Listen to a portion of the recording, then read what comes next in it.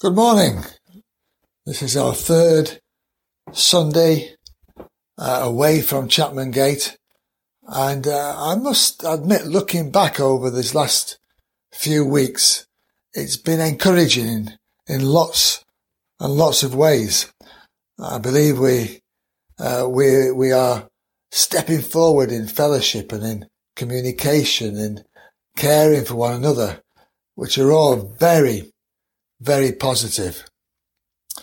This morning as we meet together, I just want to share a few thoughts about two gardens. I was going to preach on just one, but then I felt the Lord just showed me the link of the two. The first garden is the first garden in Scripture, the Garden of Eden.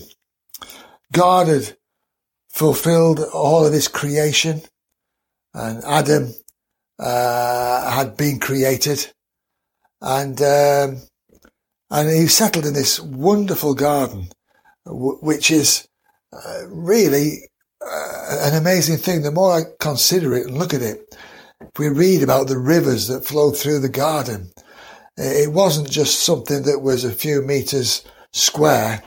It was a vast area, and an area where Adam could go and explore and to look around, and we're told that God brought all the animals to Adam to have them named. So the animals came along, and he said, well, that's a lion, and that's a giraffe, and that's a sheep, and that's an ant. And then he gave names to all these creatures, and he was kept busy. And I believe that God likes busy people. We need to be busy. Yeah, there are times when we need to be quiet and reflective and considerate, but we also need to be getting on with the job. Moses was chosen by God when he was looking after the sheep in the desert. David was prepared for becoming a king as he served his father looking after those sheep. And different people at different times. Matthew was at the seat of custom taking tax from people when Jesus called him. And it's important that we are busy putting our faith into practice, that we are busy looking to do whatever job we're doing well, because that is how God has shaped us, and that is how we can input society with our lives. And Adam was here in this garden, and Eve came alongside, and together they became the great grandparents of all of humanity. When God showed them the garden, there were trees and plants that were given for food, and they were good to look at and wholesome. But God made one rule only: do not eat from the tree in the middle of the garden, the tree of the knowledge of good and evil. Do not eat from this tree.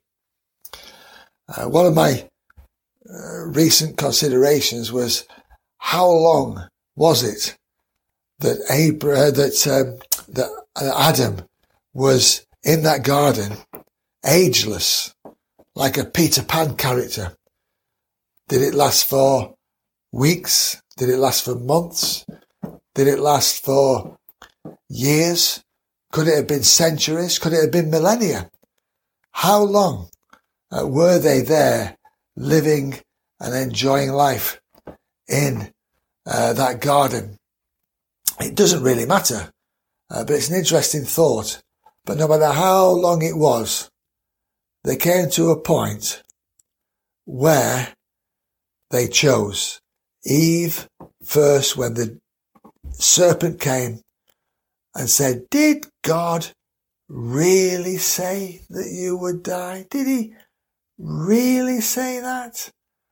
And the doubt was placed into Eve's mind, and she had a look, and she saw that the tree of the knowledge of good and evil looked profitable, the fruit looked nice and good, and she partook of it. And then she went and took some to Adam, told him where it came from, and he partook as well. And when it came to that point where they partook of the tree of good and evil, something changed. Something died within them. Something that was precious came to an end. And when God came, that he did to walk in the garden with Adam and with Eve, they were hiding. Because when they knew what was good and what was right and knew what was wrong and shouldn't happen, they recognized that they were naked and made clothes for themselves. And God said, why has that occurred? In order to cover up their nakedness, the scriptures tell us that God produced animal skins.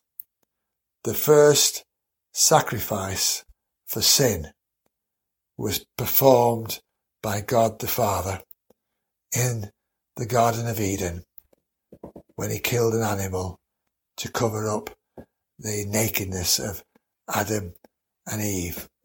And they were taken out of the garden, not because God didn't love them, but because they had to be away from eating from the tree of life.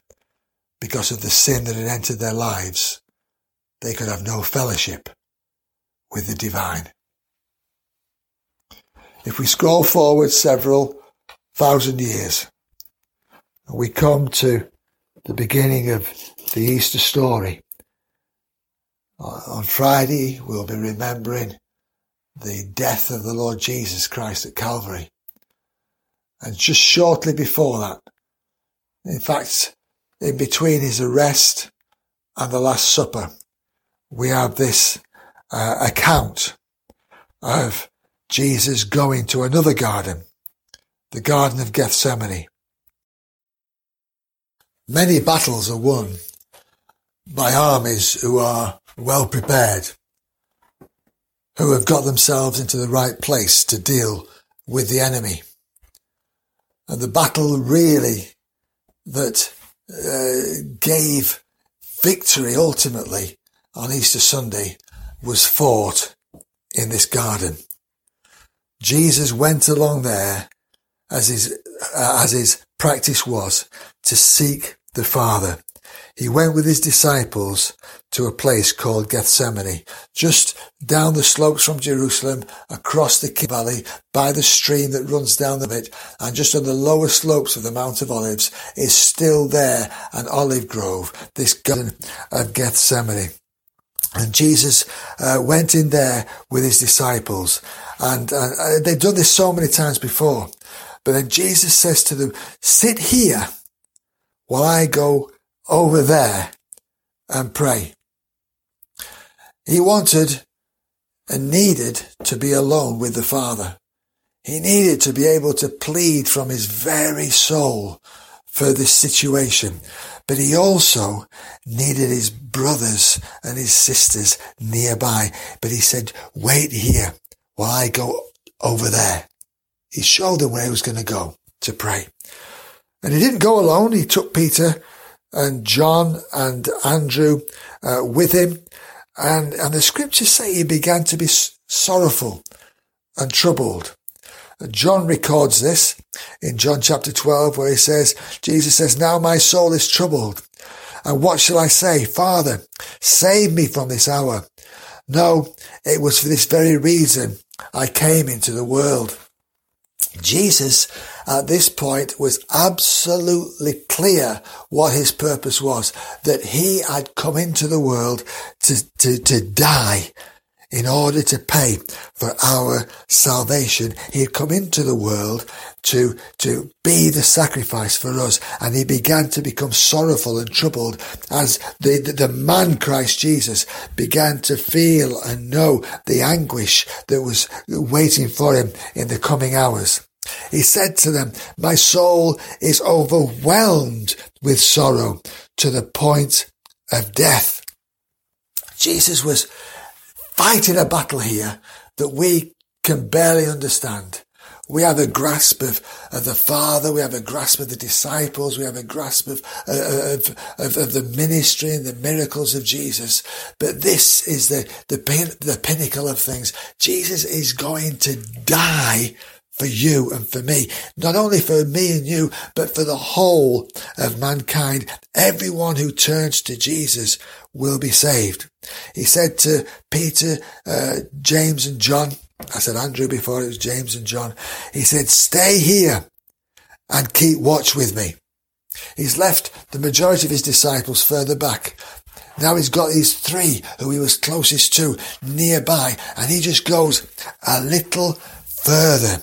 In verse 39 of Matthew chapter 26, it says, going a little further.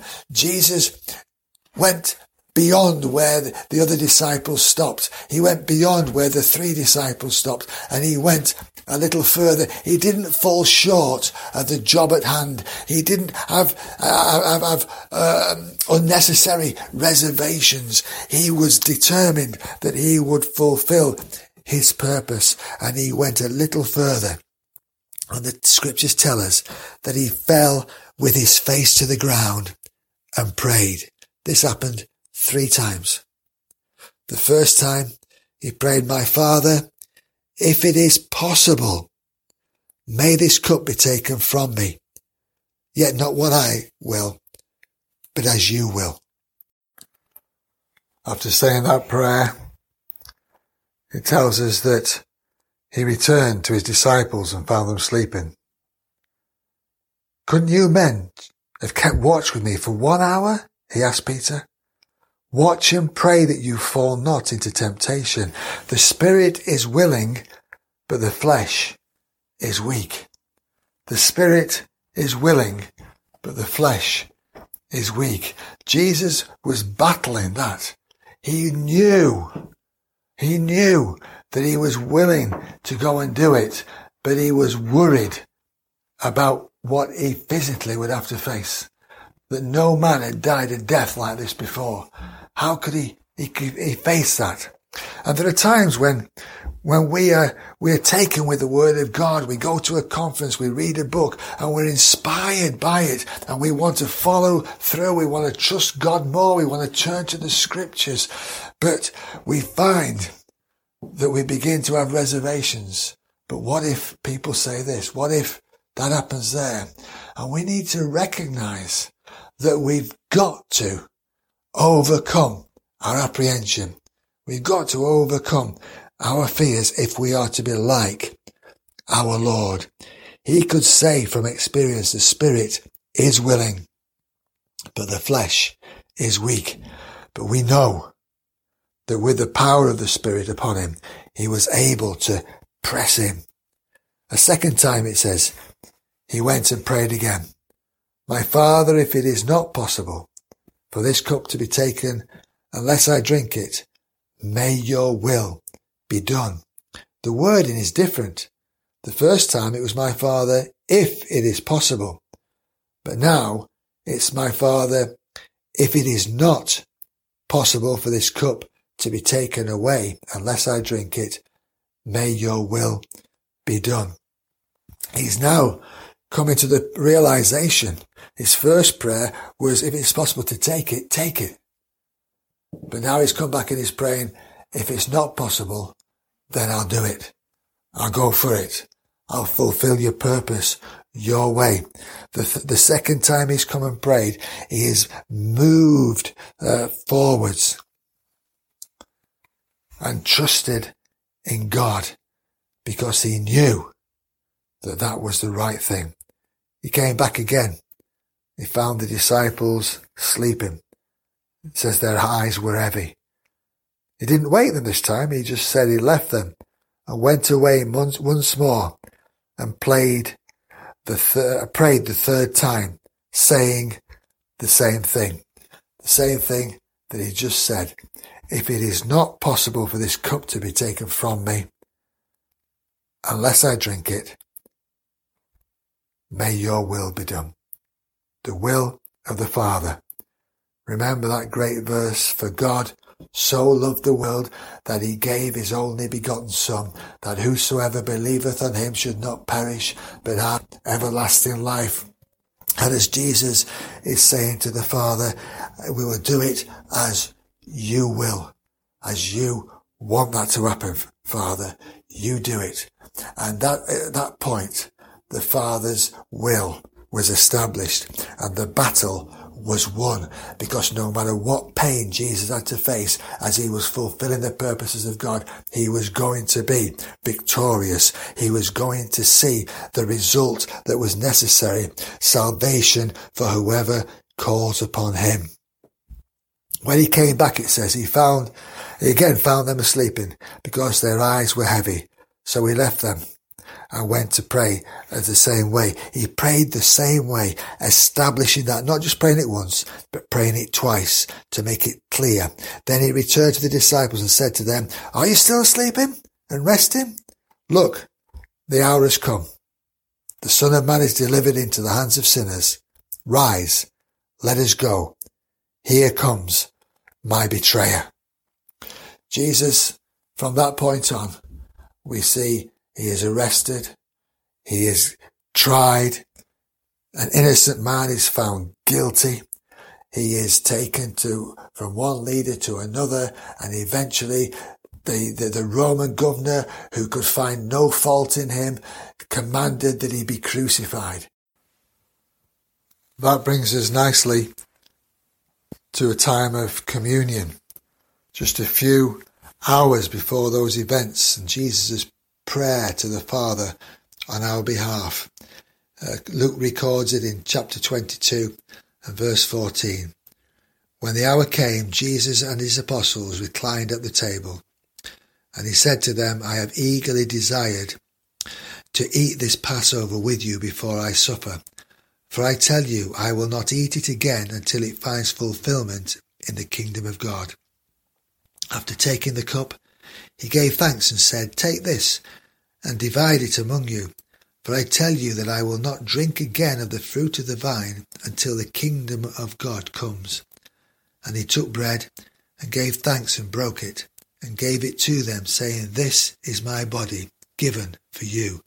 Do this in remembrance of me. As you partake of those emblems this morning, the bread and the wine, just give a thought to that battle, the first one that Adam failed in the Garden of Eden, but then that great victory in the Garden of Gethsemane, where Jesus laid himself out before the Father, giving himself as our sacrifice even before he was crucified. Heavenly Father, we thank you for your great love to us. We thank you for the way you care for us and for all mankind. We pray, Lord, that we will live our lives more for you than ever before, that we will follow the example of our Lord and Saviour and trust you in every situation. As we are separated from one another this morning, my prayer is that by the Spirit we will have fellowship one with another, that there will be that knowledge of a greater body than what is around us, and that we are for a few days, few weeks perhaps, separated one from another. But Lord, we will come back stronger. We will come back closer to you. We will come back ready to serve you. Lord, bless these emblems as we partake of them in your precious name. Amen.